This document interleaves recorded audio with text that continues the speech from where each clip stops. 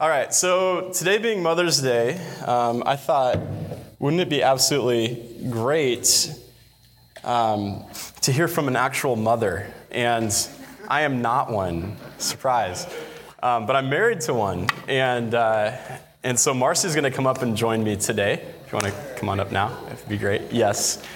And help with the sermon. So thinking that in my mind, I was like, this would be such a great idea to have, a mother's perspective on the message.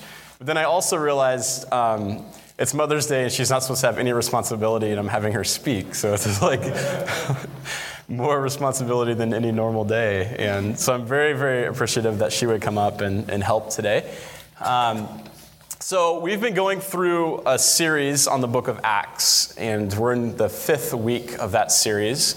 And we've been looking at basically kind of the acts of the early church, what made the early church go. And over the last 5 weeks, we've talked about how they were these acts that were united around this common mission that Jesus had given the church, where he said, go out and be my witness, and be my witness here, and then also spread out and be my witness in the surrounding area, and then go to the ends of the earth. And there were these acts that were united around this mission. And then we talked about how there were these acts that were empowered by the Spirit. And so as Jesus rises from the dead and then ascends to heaven, he basically activates his Spirit inside of all of his followers. And there's this thing called the Holy Spirit that unites us all and empowers us, and it gives us courage and it gives us guidance. And so we talked about how these acts were empowered by the Spirit. And then we've talked about how the acts happened in the face of persecution. The acts last week, there was all sorts of resistance to this movement, and they lived in very oppressive circumstances. And in the midst of the hardship, the church spreads. And one of the ways that it was so contagious in the way that it spread was because these people were completely loving of each other. And we talked about how there's this relational church aspect to the early church where they would do life with one another. They knew each other. They prayed for one another. They served one another. They shared with one another. And it was just very, very important to kind of their identity, was how they did life with one another. This week I wanted to talk about this idea of the heart of a mother. And I thought it was interesting because when we look at the book of Acts, there's this story that takes place in Acts chapter 17. And in Acts 17, the church in Thessalonica, which is this Roman colony, it's this old Greek city-state that the Romans kind of take over. The churches started there with kind of a wild story.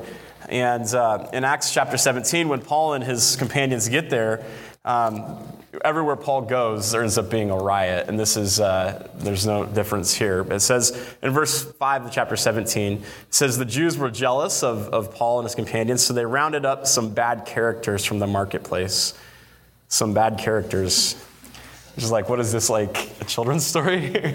Some bad guys. And but then they formed a mob, and they started a riot in the city.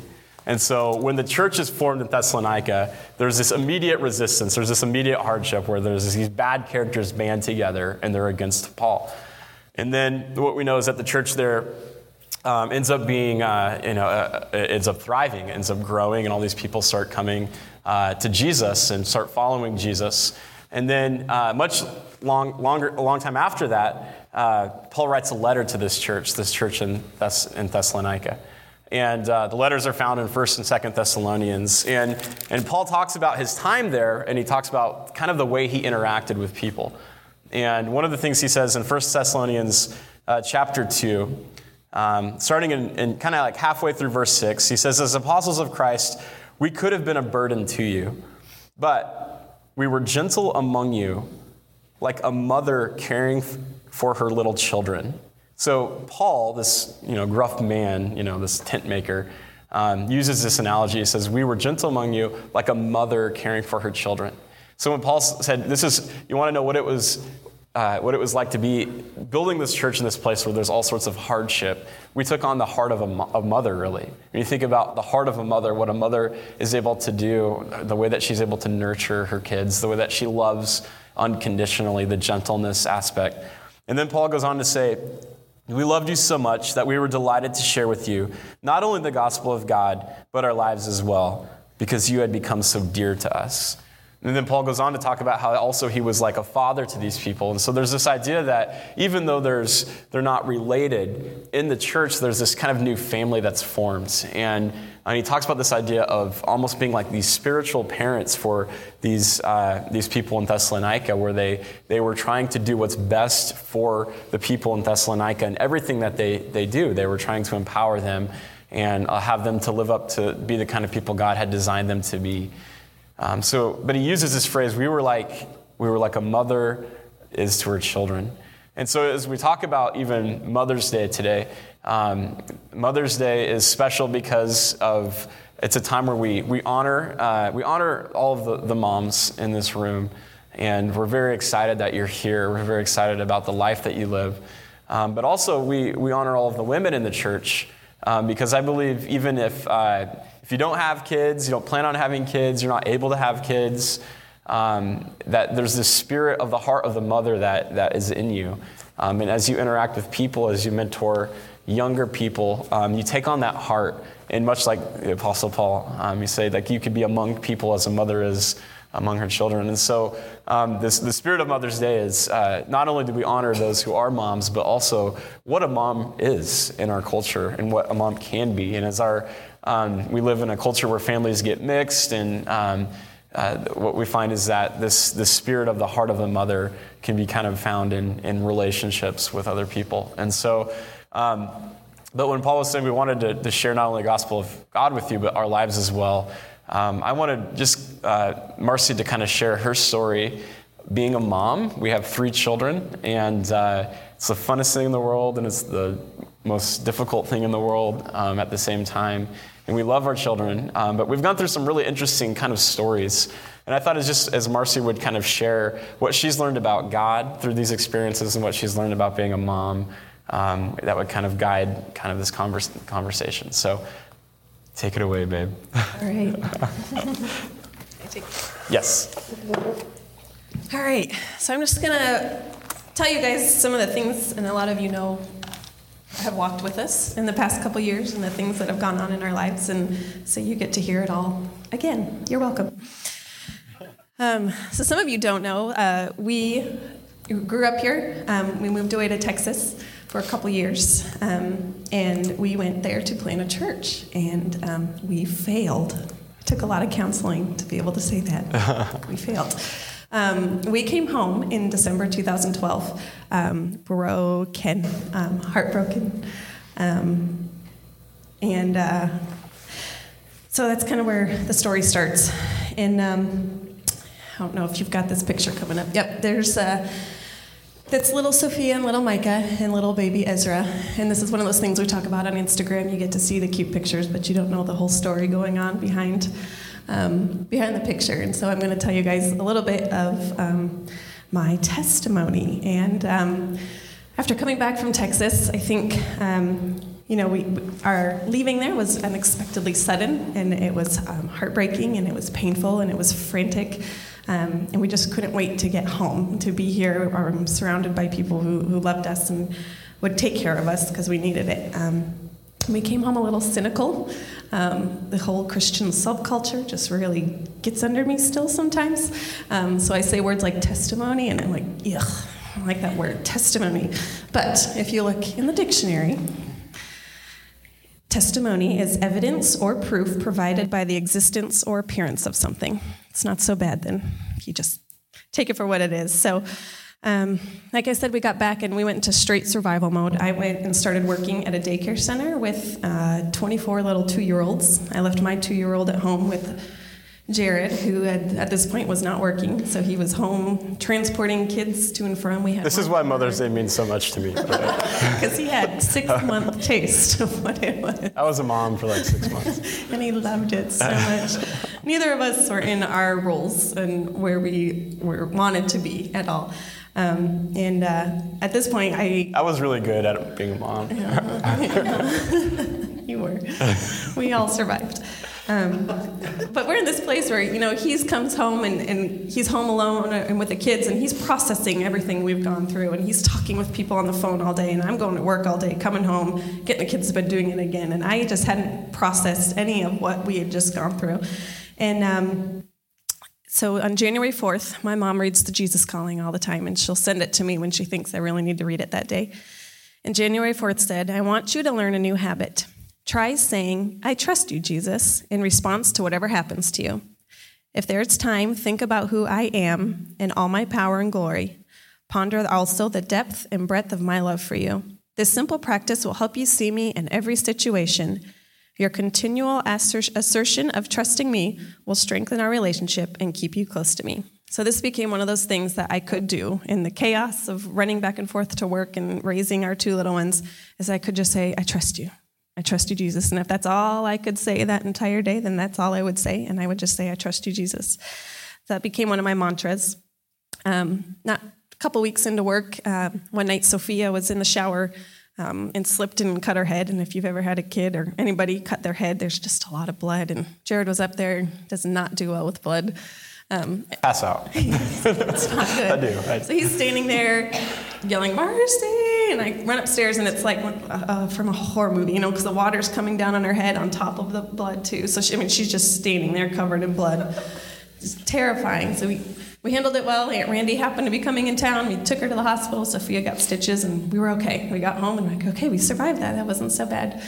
A couple weeks later, our little Micah, he started getting really sick, and I'm going to spare all the details for you, but it was basically, at this point, we had gone about a week of changing his diaper every 15 minutes. Every 10 minutes, he would scream out in pain. And this is 24 hours a day for a week. It gets exhausting. We had gone into the hospital. We did the emergency room one night, and we're done. We're already worn.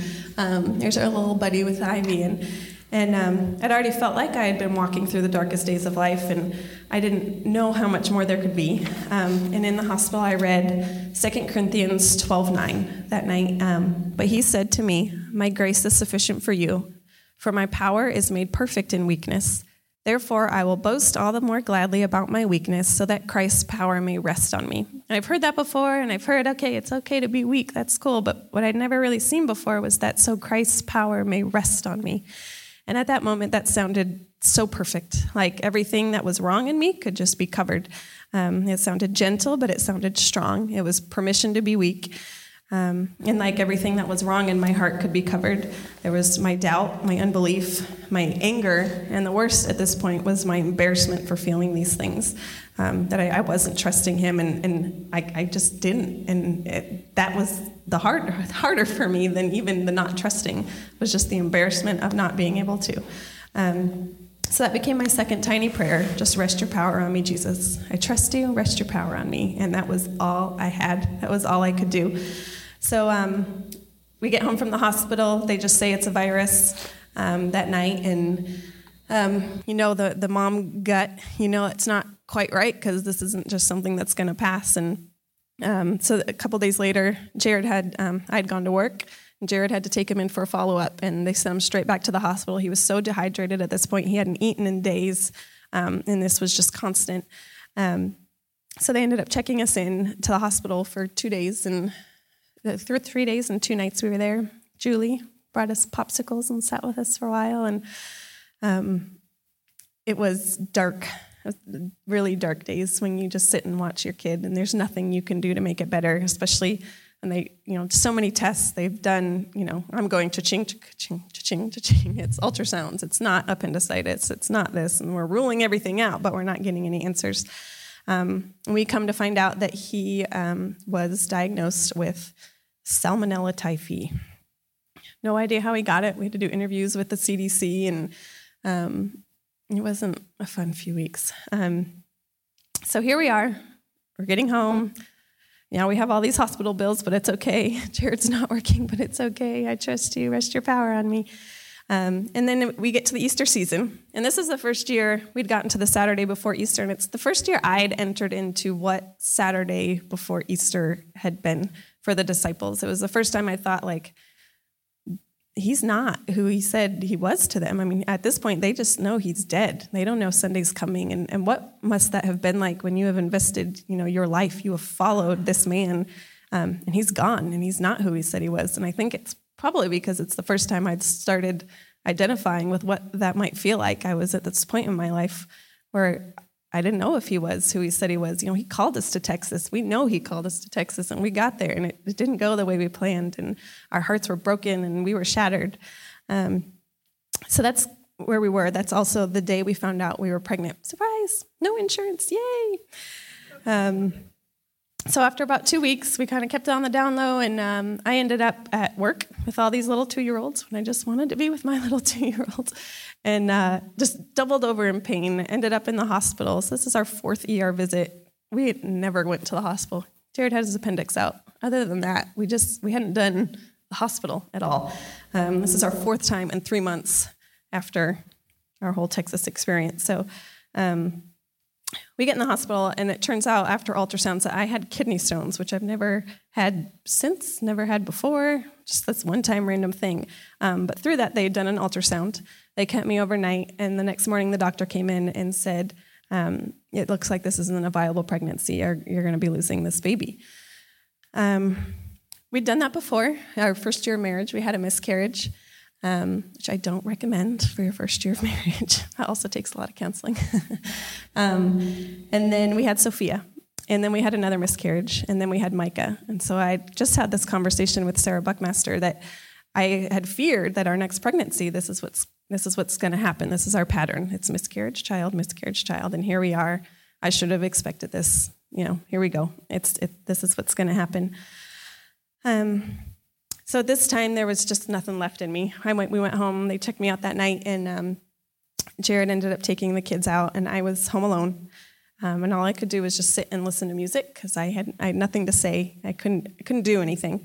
I tried to journal, so things like, how much more will you ask me to endure? I'm at the end. I can't find your love. This doesn't feel like love. I trust you. You take care of the birds. You will take care of us. I feel like I'm living in the Saturday before Easter, the day Jesus was dead, the day he left me alone, the silence, the day I wondered, did I really get it that wrong? Maybe he wasn't who I thought he was, my perfect Savior. Right after that, the song by 10th Avenue North came on called Worn. I don't know if you've heard it before, but I'm going to read you a few of the lyrics because it was the first time my thoughts had been put into something that I understood. So he says, they sing, I'm tired, I'm worn. My heart is heavy from the work it takes to keep on breathing. I've made mistakes. I've let my hope fail. My soul feels crushed by the weight of this world. And I know that you can give me rest, so I cry out with all that I have left. Let me see redemption win. Let me know the struggle ends, that you can mend a heart that's frail and torn. I want to know a song can rise from the ashes of a broken life, and all that's dead inside can be reborn. I know I need to lift my eyes up, but I'm too weak. Life just won't let up. And I know that you can give me rest, so I cry out with all that I have left. My prayers are wearing thin. I'm worn before the day begins. I'm worn. I've lost my will to fight. I'm worn, so heaven come and flood my eyes. I want to know a song can rise from the ashes of a broken life, and all that's dead inside can be reborn, and all that's dead inside can be reborn. And I could barely write that last line because there were too many emotions, and I knew that I had this baby in me, and I couldn't write the words. I knew that he could if he wanted to, right? He's in that business. But this is our pattern: miscarriage, Sophia; miscarriage, Micah; miscarriage. I should have expected it. So dare I hope. Would God show himself to me in a way so that I can't doubt who he is? Would he really choose this baby when we already lost 2 other babies? When I've walked with friends who have gone through this so many times and their babies aren't there. So no, I wasn't going to hope. And even if I did hope, I hoped quietly, and I wouldn't say it out loud because all that did was set him up for another chance to fail me and me to have hope and be failed again. And I couldn't handle that. So I waited, and we waited for about 2 weeks. I went back into work in this time, and it was just torture knowing that at any minute this was it, and we were going to be losing our 3rd baby here.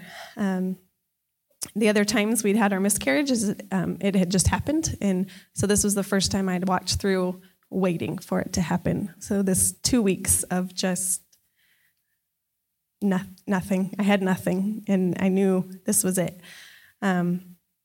It was so dark, and the anticipation was so much. In that time, we celebrated Micah's 3rd birthday, right after getting him healthy from the hospital, and just so thankful to have this healthy baby, but at the same time, mourning the loss of this other baby. So 2 weeks, we had a follow-up appointment. I ended up taking my mom with me because she's really good at making me ask a lot of questions and remembering details. And Happy Mother's Day. Thanks for being there. I was invited to this doctor's appointment. That's cool. He was invited. He just doesn't remember the details quite as well. I needed details. So we talked to the doctor, and he said, all right, well, there's, we can do this pill, we can do this, but let me just squeeze you in real quick to the ultrasound tech just to make sure, we've got things right. She happened to have an opening at that minute, and we walked in, and she put the little Doppler on my belly, and I saw it so fast within seconds. And if you've seen it, just that steady, fast pulsing. I lose it, Gail loses it. The tech says, well, there's a baby in there. Everything's measuring exactly as it should be, 7 weeks and 4 days. And at that moment, I felt it and I heard it so clearly. Marcy Lane, I am who I say I am. And he'd taken this experience for me, and he spoke to me in this moment when I needed it so desperately to know that he is who he says he is. In the follow-up, in that moment, we just left, and poor Tom was meeting with Jared at the time, and we're like, there's a baby! And Tom's like, who are you? So my mom wanted me to ask the doctor exactly why they were so confident to say we were going to be losing this baby. And I probably should know. Maybe the labs were read wrong, and maybe just levels weren't rising as fast as they should. But I don't want to hear the medical reasoning, because I want to remember what I learned. I want to remember what I experienced. I want to remember the pain and the emptiness, and I want to remember the joy and the elation. I want to remember, and I want to tell this story because he's real and because he loves me, and he loves me so much that this time the medical professionals got it wrong. I lived through that agony again so that I can tell others, so I can walk with others who are in the darkest of places and tell them I know there is hope, and he will come through for you. It may not look the same way, but he is who he says he is. 2 Corinthians 1:4 in the Message says he comes alongside us when we go through hard times, and before you know it, he brings us alongside someone else who is going through hard times so that we can be there for that person just as God was there for us. And what a beautiful picture of the importance of community in a village and walking with each other and being real with each other. So now I have this testimony. I have this evidence or proof provided by the existence or appearance of something. I have Ezra, and he is now 17 months old. His name means help, and he is my miracle baby who helped me find my way back to life. Yeah. So thank you for sharing that message. And I think for me, kind of watching kind of you go through it, and something you said earlier is, I mean, being a mom is difficult. And we live in a society, I think, that we kind of project like an image of everything being okay. And like you said, like even like the Instagram photo, it's like we live in a world where that's what we project is like life is great, and I'm so good at this, and that kind of thing. And then like the reality is life is challenging, and being a parent's challenging, and being a mom's challenging. I was, like I said, 6 months. I was like the mom. No, not funny. But I know a lot of women in here know what that's like, more so than us dudes can understand, and what you carry, and like your heart for your kids, and the fear that comes with it, the weight of that responsibility. It's a lot, and I've seen that kind of with Marcy and going through this and going through things that people don't understand that you're going through, the loneliness, the difficulty of that. But when Paul is, let's get right into the Thessalonians, he kind of has this prayer for them. And I thought we could close with it today. And I think it's a prayer for all of us, but especially hope it's an encouraging prayer for for the moms.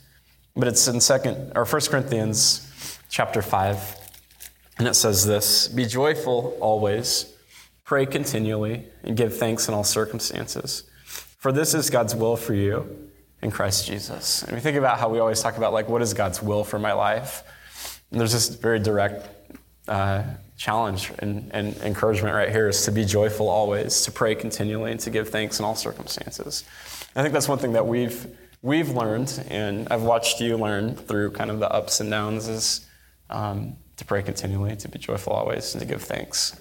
And so I'm very grateful for you, and grateful for all the moms here and all the women. And I thought today as we close, we're going to close with time of communion, and Matt's going to come back up. But we have flowers for all of the women in the church, and there's probably going to be extras for any of, if you want to take one, and if your mom's not here, or you have someone that you could give it to, you could probably have a few extras that you could take. But if Danny could come up and help, if we could have all the women stand up in the room, if that would be okay.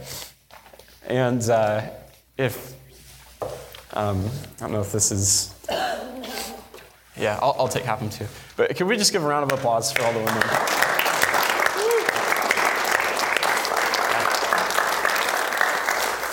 I'll take this half. Oops, all right. So let me pray, and we'll pass these roses out, and then let's take communion together. And Matt's going to close us with this song, with this hymn. And then Matt, could you dismiss us at the end? That'd be okay? All right, let's pray. Lord, we thank you so much for for loving us. Lord, we thank you for sending moms into the world. Just the force of unconditional love that they are, and the strength, the inner strength that they have to just take care of us. And Lord, we just want to honor them today. We want to thank you for just all the women and everything that they add to the world, everything that they do for families, for communities. And Lord, I just pray a special blessing on them today. Lord, that their lives would be filled with joy, and that they would be joyful always, that they would give thanks in all circumstances, that they would be close to you, that they'd pray continually. And Lord, help us as men to understand just what they go through and the weight that they carry. And we just ask for you to be with us, Lord. We thank you for the peace that passes understanding. We thank you for the strength that comes through hardship, and for being with us in the moments of loneliness. So may your blessing be upon us today, Lord, and specifically amongst these women. We love you so much. In your son's name we pray. Amen.